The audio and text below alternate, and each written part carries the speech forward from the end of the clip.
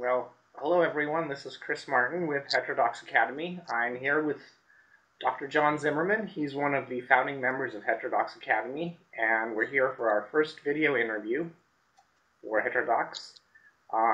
John is the author of 5 or possibly 6 books. Is it 5? 7. 7, sorry. On education, primarily on the history of education, controversies in education, teaching controversial subjects in education.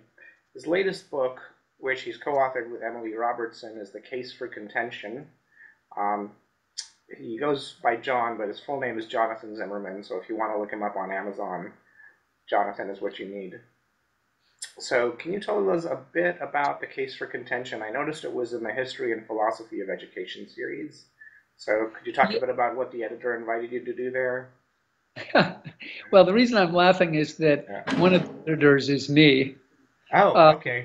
I'm the co-editor of the series with Randy Curran, who teaches at Rochester, and the concept of the series is to pair historian and philosopher authors on hot-button political questions in education. So we have one about homeschooling and one about school choice, one about evolution and creation, one about religion in schools, and so on. And the concept is the historian examines the development of the issue over time, and the philosopher reflects on its present-day implications. Okay. And so I noticed the book had an intro, a history chapter, a philosophy chapter, and conclusion. So I'm guessing you did most of the history chapter and Emily did most of the philosophy chapter? Correct. And there are different models for doing this. I'm not persuaded ours was the best one, but that's the one we chose. What are the other models out there? Well, the other models are the historian and the philosopher actually collaborate on each chapter. Okay. And for a variety of reasons, we proved unable to do that. Some of our authors have managed to do so. It turns out that collaborating is quite a difficult thing for people in the humanities because we don't usually do it. My wife is a medical scientist, and every article she publishes has a zillion authors. But I will admit that until I started editing this series and working on this book, I never collaborated with anyone on anything. Historians typically don't. We're independent operators. Well, that makes sense. So, just briefly, can you tell us a bit about Emily and how you decided to collaborate with her? Well, she had written about the teaching of controversial issues in schools with a particular eye to the sort of question that philosophers love and historians tend to evade. What is a controversy? You know, I'm a historian, and if you say the word controversy, I think I kind of know what it is. You know, people are arguing and they disagree with each other, and, you know, sometimes tempers flare. It's controversial. But of course, you know, the value added of philosophers is they don't let you get away with that. I think really their stock and trade is precision in language and in definition. So really what Emily had done in several other articles and what she does in our book is she reflects on what we should call a controversy. And it turns out to be much more complicated than historians or anybody else, I think, realized. Okay. So on the topic of contention, not the philosophical side, but the education side, you go into quite a lot of detail in the book on why it's really important to teach these subjects.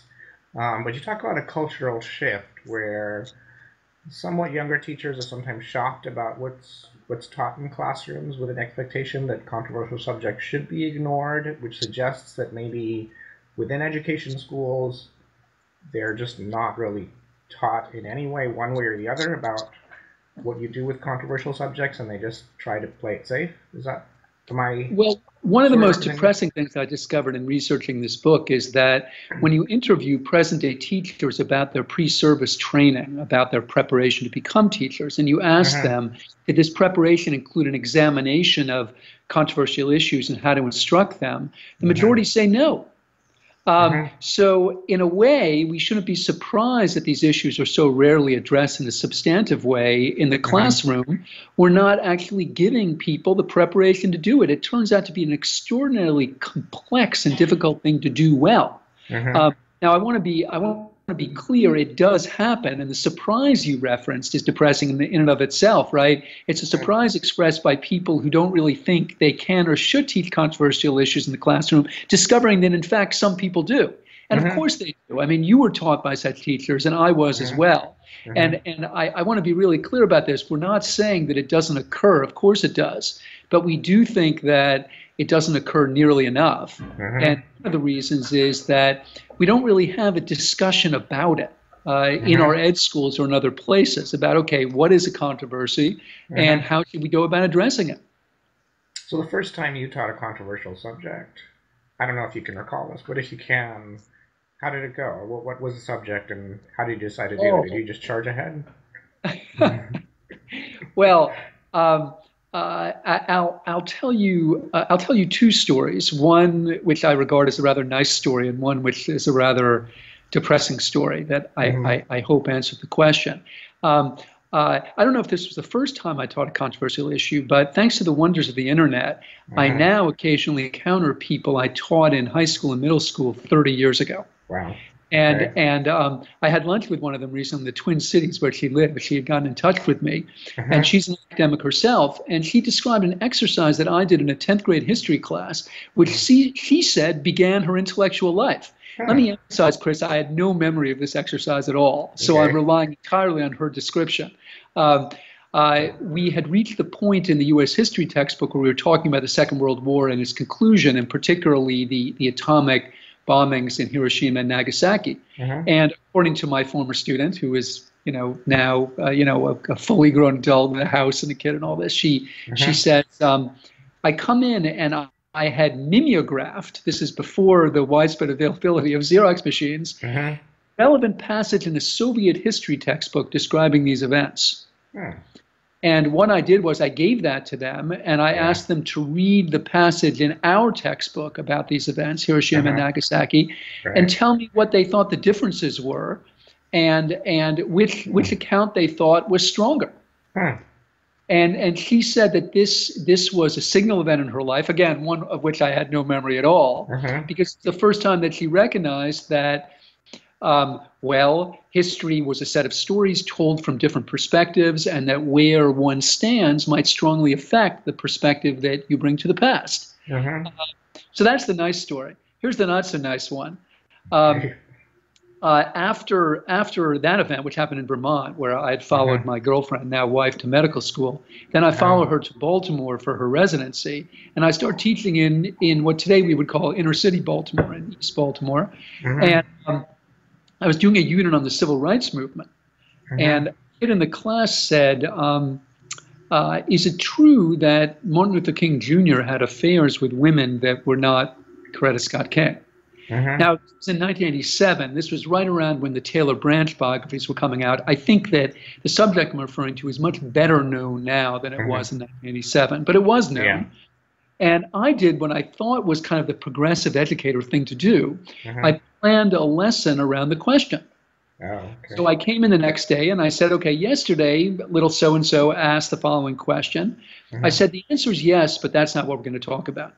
We're going to talk about how we know the answer is yes. We're learning to be historians. Historians don't just make things up. How do we know the answer to that question is yes? And now I hope most people know the answer. Back then they didn't. The answer is that the Federal Bureau of Investigation, with the approval of the Attorney General of the United States, Robert F. Kennedy, who was the brother of the President of the United States, wiretapped Martin Luther King and many other leaders in the civil rights movement, including people like Roy Wilkins. And it gets even worse. I mean, they blackmailed him as well, with the information, or attempted to blackmail him, by at one point even sending him a cassette tape of recordings they had made of him making love with one of his mistresses. I mean, just awful, terrible stuff. And I regarded the lesson as a success when a kid in the class, and let me emphasize, almost everyone in the class was a different racial, ethnic background than myself. Kid in the class says, so you're telling me he was an enemy of the state? And I said, yes, that's precisely what I'm telling you. If the state goes through all this sound and fury, incredibly granular, intricate, evil activity to discredit you, I think it's a fair statement. Right now, of course, it's all so hygienic and clean, right? Happy birthday, Martin, day of service, yada, yada. It is easy to forget that he was absolutely the most dangerous man in America. and an Hmm. enemy of the state. Hmm. So I walk away thinking, and this I do remember, I Hmm. did okay today. Hmm. They got the point, that's for Hmm. sure. But then the calls started to come in Hmm. from several parents um, with whom I met.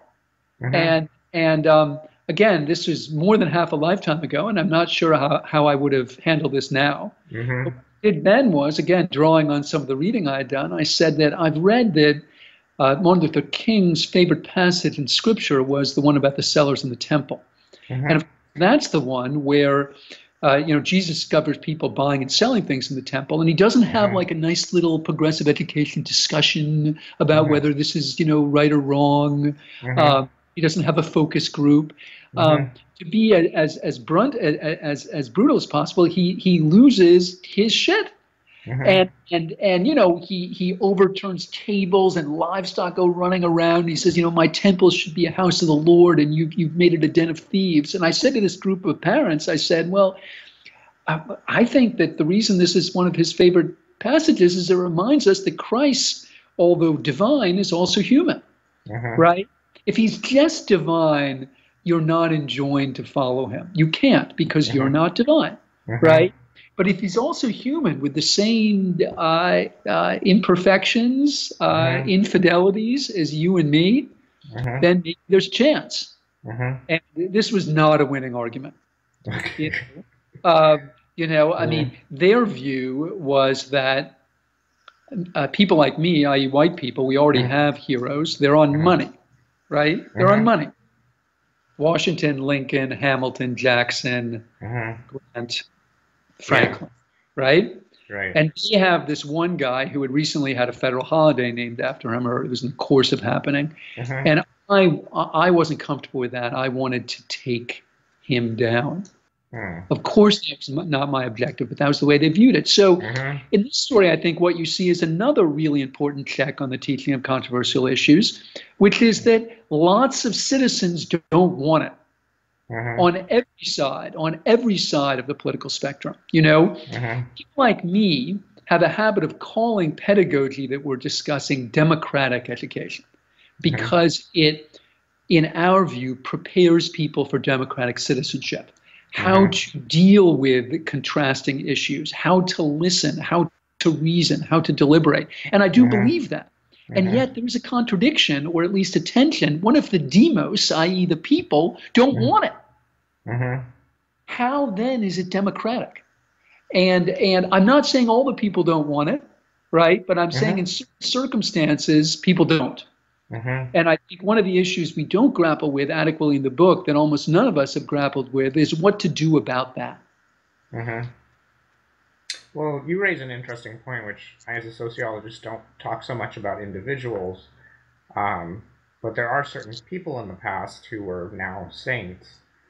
Um, Martin Luther King Jr., Lincoln, George Washington, possibly others that I can't recall at the moment. And how do you confront the fact that those people were just actually human beings? And Right, the fact that they're right. not saints doesn't mean they're demons either. It's a very complicated thing, and they're human beings. Absolutely, absolutely. Yeah. And I think the heroic narrative serves a certain kind of pluralistic function in American history Mhm. and historical instruction, which is to read all of us into the story.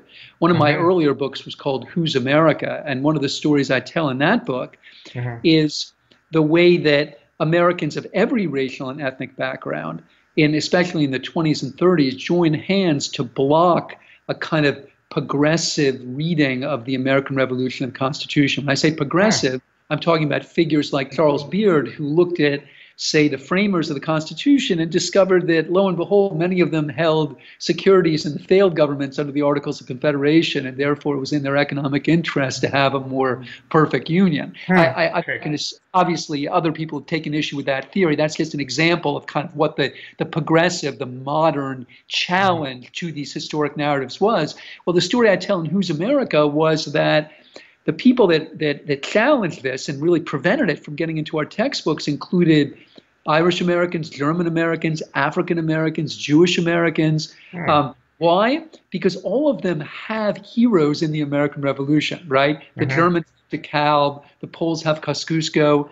African Americans, of course, have Crispus Attucks, who we think was the first person to lose his life in the American Revolution, the Boston Massacre, right? And the way these people see it, if you start to mess with the heroic narrative, you diminish each group's heroic contribution to it. And That so, makes sense, yeah. right. So to use a very very loaded metaphor, everyone has skin in this game. You know, I think it's really easy to pretend that it's only, quote, conservatives that are looking to whitewash the past or distort it. I think everyone has done that, everyone from across the political spectrum and across the racial and ethnic one, when it serves their own purposes. Right, and what you're saying reminds me of a book I read. So most of my education was in India. I lived in Saudi Arabia till I was 10 years old, and I went to an American school there. So I learned American history, if you can call it that, up to the 3rd grade. But then I didn't learn so much American history except for a brief chapter on the Revolution when I was in India. So I came to the U.S. and I didn't take any history classes in college, but I was curious about it. So I think shortly after college I read Lies My Teacher Told Me, which is a well-known book about how history is taught Jim to Loewen, American high schoolers, which was interesting to me because I hadn't even done high school here, but it was interesting to read about the misunderstandings that Americans have about their own history as a result of the market for textbooks being skewed towards certain states that have a lot of influence on the market. Absolutely. And that book, by the way, I mean, I'm sure you know this, James Loewen, like yourself, he's a sociologist, you know, and he was interested in the kind of social forces that extend and protect this kind of distortion. And at the time, the textbook publishing market was part of it. I think that's still the case, but possibly less so because of online alternatives that didn't really exist when Loewen was working on those books, but it's still an issue. Okay.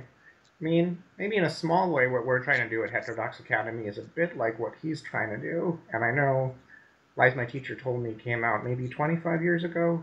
Yeah, I want to say early 90s maybe, sometime around then, or even late 80s. Yeah. And he did a subsequent edition too. Yeah. Yes. Do you feel that eventually did change the history textbook market a little bit? It's hard to tell. You know, one of the things, as you know, that's so frustrating and fascinating about studying American education is that there are 14,000 school districts almost, right? So it's quite difficult to generalize about anything. Which is why you should always be suspicious when you hear generalizations about K-12 education. You know, I do think that in some places there's been actually a quite revolutionary change in the way that history is presented. You know, think of all the debates and discussions that are held around Columbus Day, for example, in some American schools. Right? Columbus Day, which for most of our history was just presented as an unadulterated piece of progress, right? And obviously that too, like my student learned in Vermont all those years ago, that depends on where you stand, right? It depends on who you are, where you come from, what your politics and your background and your history are. It's going to alter the way that you think about that day. So that's just an example, I think, of the kind of thing you see in some schools, but I want to emphasize some schools because you know, I think there's still vast swaths of the United States where very little change has happened. And if you look at ongoing debates in places like Texas, right, which still has a relatively centralized school system, what you see is enormous resistance to presenting anything like a multiple perspective on history, right? I mean, if you know, so there's enormous variation is the short story.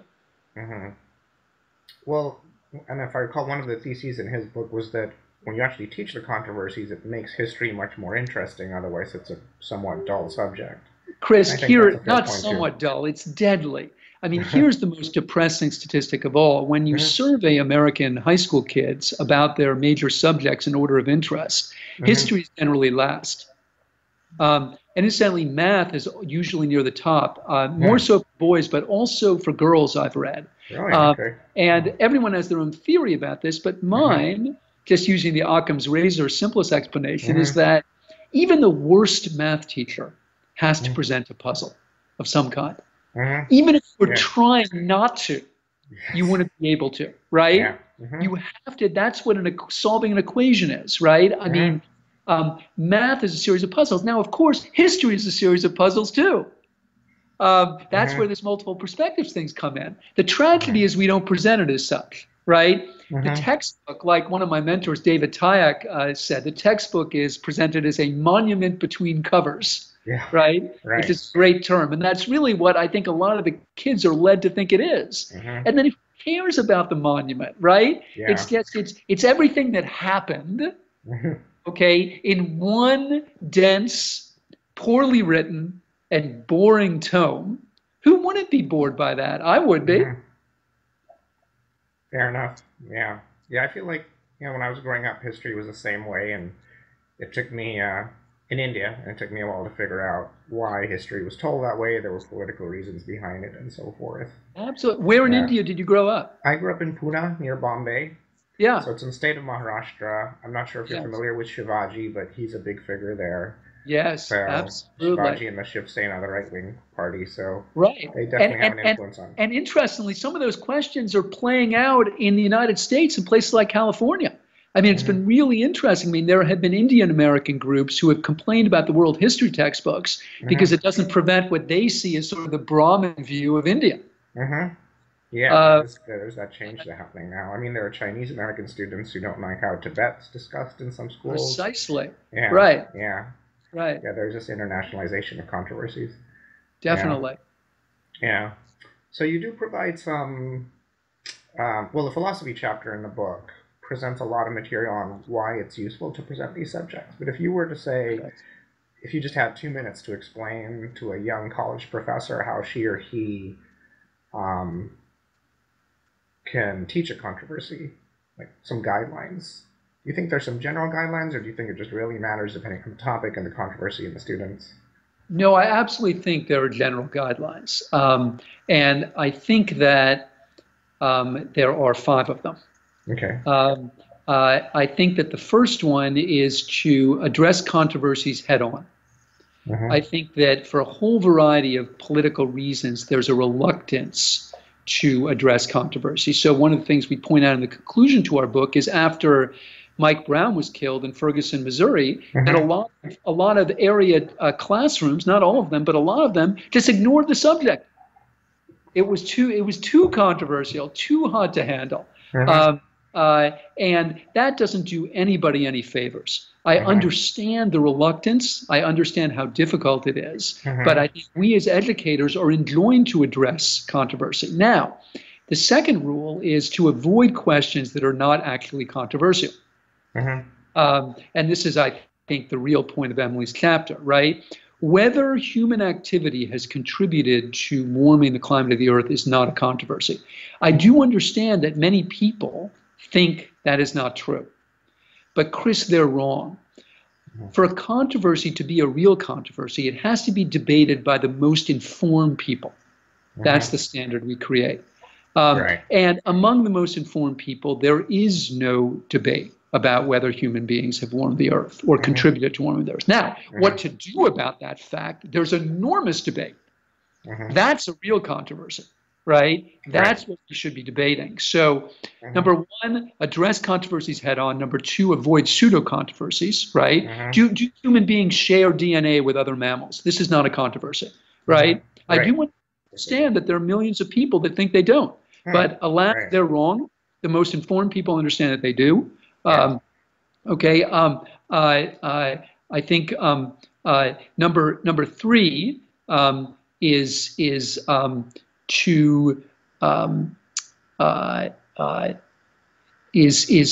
to maintain absolutely strict standards of mutual respect. The most depressing part of American politics is the way that debate and deliberation have been replaced by snark and invective. My wife and I will watch cable TV in the evening. We'll watch a debate about a question, Obamacare or whatever. And we'll always look at each other and we'll say, that was not a debate. It was just sequential rants with really no attempt by either team to understand what the other was saying, even to listen to what the other was saying. Um, Yeah, that's uh, probably the function of TV and entertainment, the entertainment factor in news, which is oh, depressing, but nevertheless that absolutely. explains it. There are many Yeah, other things. I mean, yeah. the rise of cable television is, I think, a really important thing because it created these little segmented echo chambers. And Mm-hmm. I think the internet, there's some evidence that it does the same. And it also just Mm-hmm. allows us to flame at each other with impunity. It Mm-hmm. allows us to behave in profoundly undemocratic ways that I Mm-hmm. think we're less likely to do when we're face to face. But Mm-hmm. the larger point, Chris, is that we need to be taught how to do this. I don't think it's natural. Like people don't come Mm-hmm. out of the room saying like, "Well, I'm going to listen to everything you say, and I'm going to treat it with respect, even if I don't agree with it, and I won't Yes. kill you." Right? Yeah. There's nothing natural about that. It may Yeah. even be unnatural. And Mm-hmm. that's precisely why we need to model it in our schools. So we need to Mm-hmm. address controversies head on, avoid things that aren't controversy, but in the course of addressing them head on, Mm-hmm. we have to teach the proper way to address them. And the Mm-hmm. proper way to address them is respectfully, without denigrating or unnecessarily stigmatizing your opponent. Mm-hmm. The central faith of democracy is that people of equal reason and equal goodwill can and do disagree.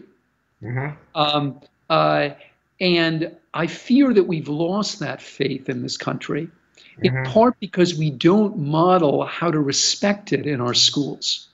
That's not the only reason. There are a million of them.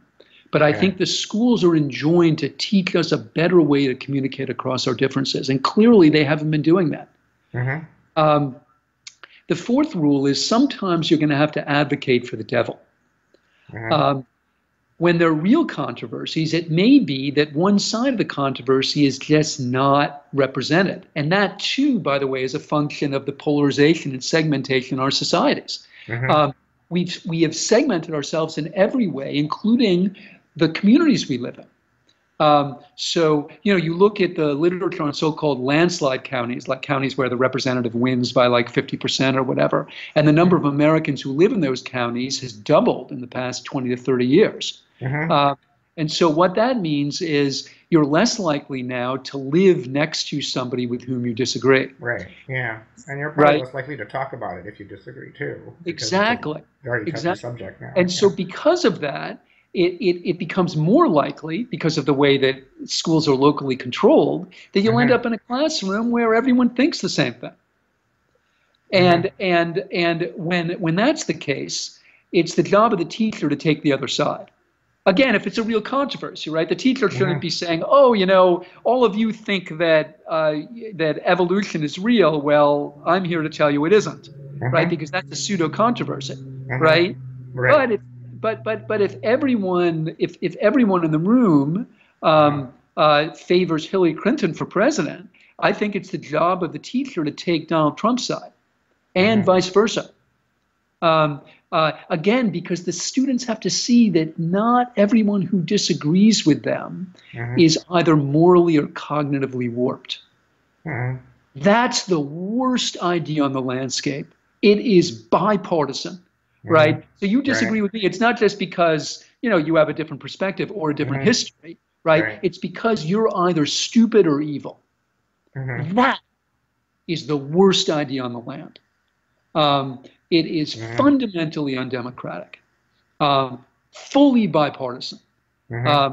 And so you have to show the students that there are reasonable people that disagree with them, even if it means taking the side of a debate that you don't agree with. Mm-hmm. And then finally, the last rule, and this is the hardest one, by the way, is you have to identify your own opinions as such, and you cannot demand that the students share them. Mm-hmm. I don't think you have to hide your opinions. There are some people who do. Mm-hmm. And I think that should be up to the discretion of the teacher.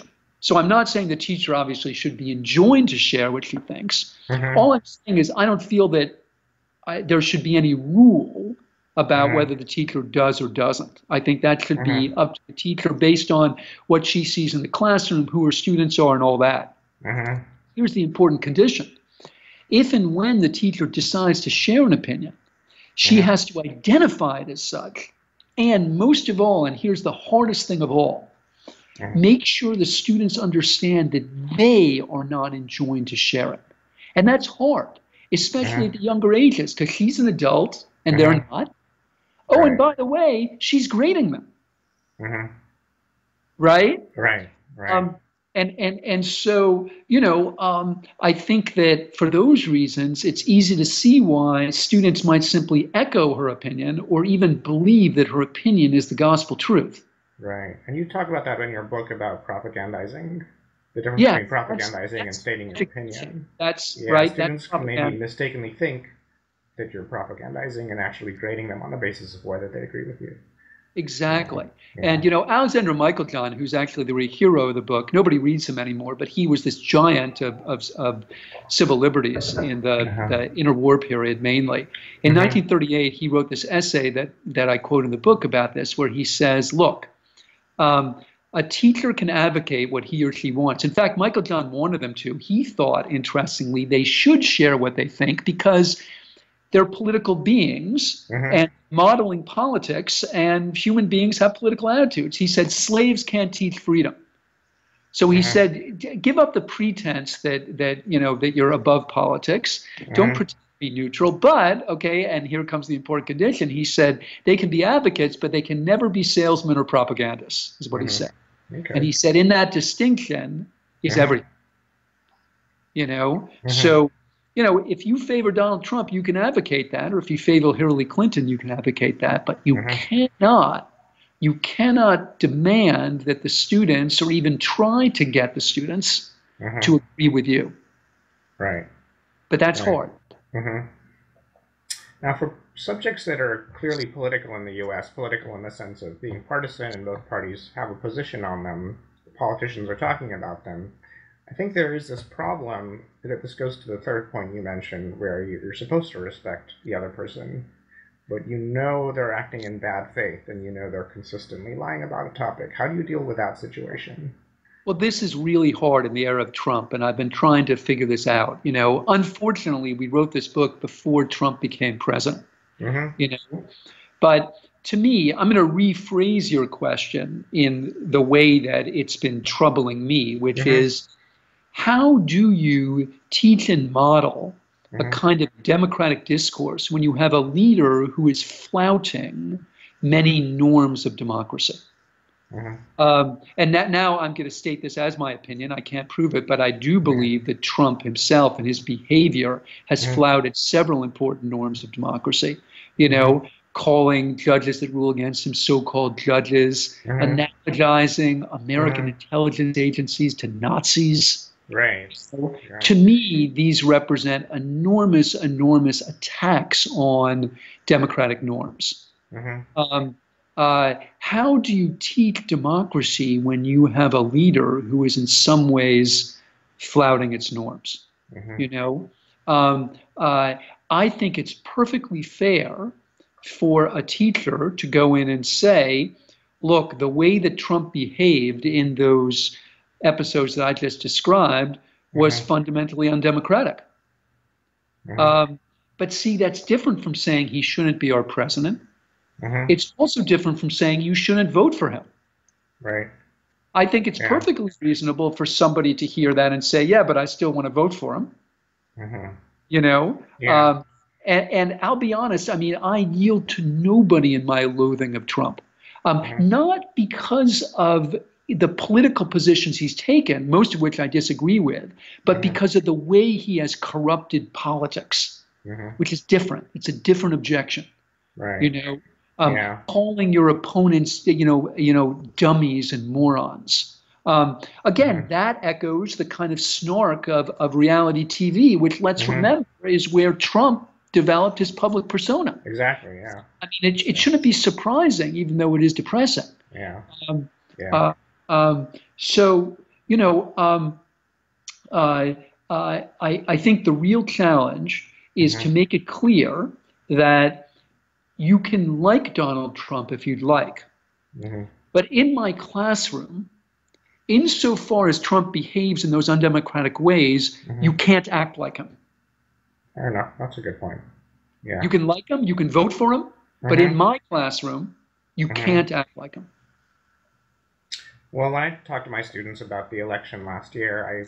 I talked about norms as well, and how one way to look at the history of the United States in the last 20 years is Trump is, in a way, a culmination of attempts by people like Newt Gingrich and Mitch McConnell to discard norms of the past too. But I try to be fair about it as well by saying I'm not trying to criticize conservative parties. There are many parts of the world where the Conservative Party and the Liberal Party both equally respect the norms. So it's not, I'm not trying to bash one side of the ideological divide, but I am saying something particular has happened in America. It's different. Yeah. And I think sometimes drawing on international examples you can point to cases where something, the opposite of what's happening in America is happening somewhere else, maybe. Definitely. And look, but the other thing I would say is that I'm of the opinion, underscoring it is my opinion, that America has shown up pretty well over the past couple of months. And when I say that, I mean particularly American institutions. Even though I loathe Trump, I feel incredibly lucky at this moment to be an American. And here's why. The system has actually worked. It's under enormous stress from somebody who seems to disregard lots of its norms. But, you know, the fifth grade civics, which of course most people don't learn because it's presented in such a boring way, right? It works. This check and balance thing, it's awesome. I mean, Chris, the operating system is really good here. And anyone who lives in America should just thank whatever God they worship for it. I mean, you know, look, I mean, so he does this immigration order, and lo and behold, just like fifth grade civics predicts, you know, there's this other branch of government called the judiciary, right? And it stops it. He tries to repeal the ACA with really nothing to replace it with, and there's this other branch called Congress, and they say no. You know, he denigrates the so-called New York Times and calls it enemies of the people, but the Fourth Estate has done a really good job in exposing a lot of terrible things that Trump and his family have done. And nobody, even though he's made ridiculous and to me offensive comments about the free press, even though I write a column every week, nobody from the state has threatened me. You know, So you know, our institutions are incredibly strong, and they're so strong that they can even survive this. And I think we should all be grateful for this. If this sort of demagogue had come to power in many other parts of the world, there just would have been a bloodletting. You know, and one team would take over the TV station, the military base, and kill the other team. And it's very easy. In some countries, it's just very easy to replace judges on the Supreme Court if you're president. Yeah, of course. Yeah. So. Right. I don't like you. You're out. Yeah. So there's. So we're very lucky to have a judiciary and the Supreme Court and district courts where the president just can't throw you out if he decides you don't belong there. Exactly. So again, as appalled as I am by Trump, I've never been prouder to be an American. You know, and you know, we've had one operating system since 1787. It was not perfect. In that, which is why we, among other things, had to fight a war when 700,000 people died in order to amend it. We've amended it several other times. But the skeleton of the operating system is awesome. And by the operating system, I don't just mean the codified clauses and rules. I also mean the kind of informal, less codified rules of behavior, right? Again, I do think that Trump has flouted those, but I think that we as a nation, I think the best case scenario is he helps us rediscover them. I don't think that is his purpose, right? But I think it could be a silver lining. Because when you see the negative referent, and that's the way I see Trump, you know, I see him as the undemocratic negative referent. I think what it calls your attention to is, let's just say, the values that he is flouting, the values institutions that he is flouting, and hopefully what it will do is call all of our attention to a renewed respect for them. Yeah, I think it's definitely renewed respect for the press and the judiciary. Maybe in some ways Yes. that people weren't aware of. I mean, I myself have experience, being an immigrant. My green card was stalled by the FBI for a period because my name is Chris Martin, and there's a convict who shares that name, possibly many convicts who do, because it's a common name. And I filed a lawsuit against the executive branch because of that, and it worked. And so, from personal experience, I can attest to how, if the executive branch is violating your rights, the judiciary is one place to go.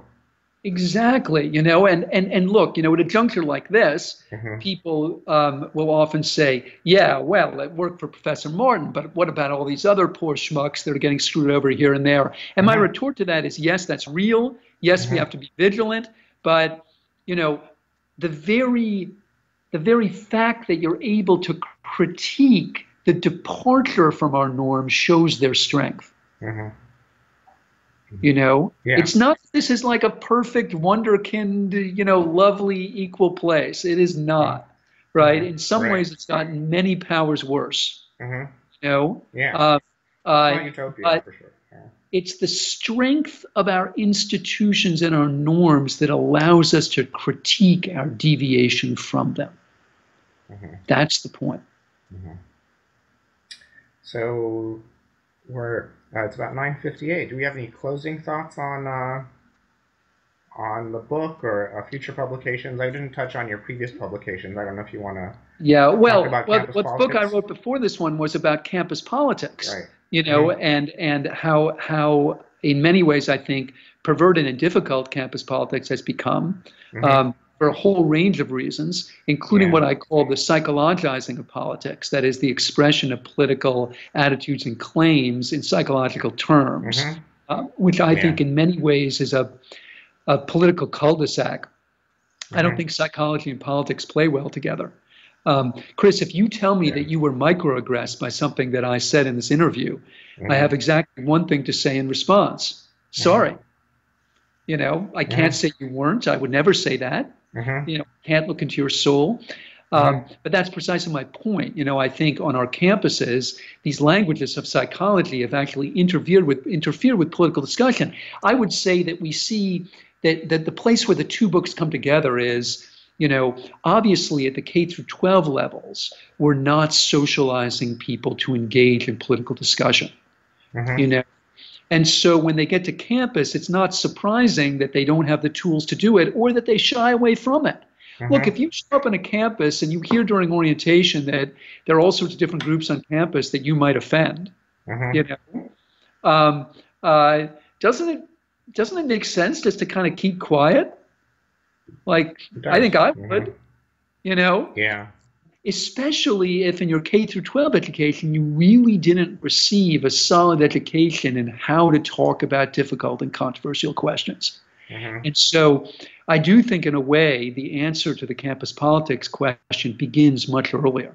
It Mm-hmm. begins in the way that we socialize people or not to Mm-hmm. political conversation. Yeah, I've thought about this too. I'm in sociology now, but I did a master's in psychology just before this, and I did a bachelor's Yeah. in psychology too. And there's definitely research on human vulnerability, and there's different research on human resilience as well. And I think we sometimes underestimate resilience, which is Yes. a problem, and we underestimate the fact that people can recover from being in a bad mood. I mean, an argument can really make you feel insulted, but I think you might Yes. underestimate how long that bad mood will last and how long Right. it'll affect your life.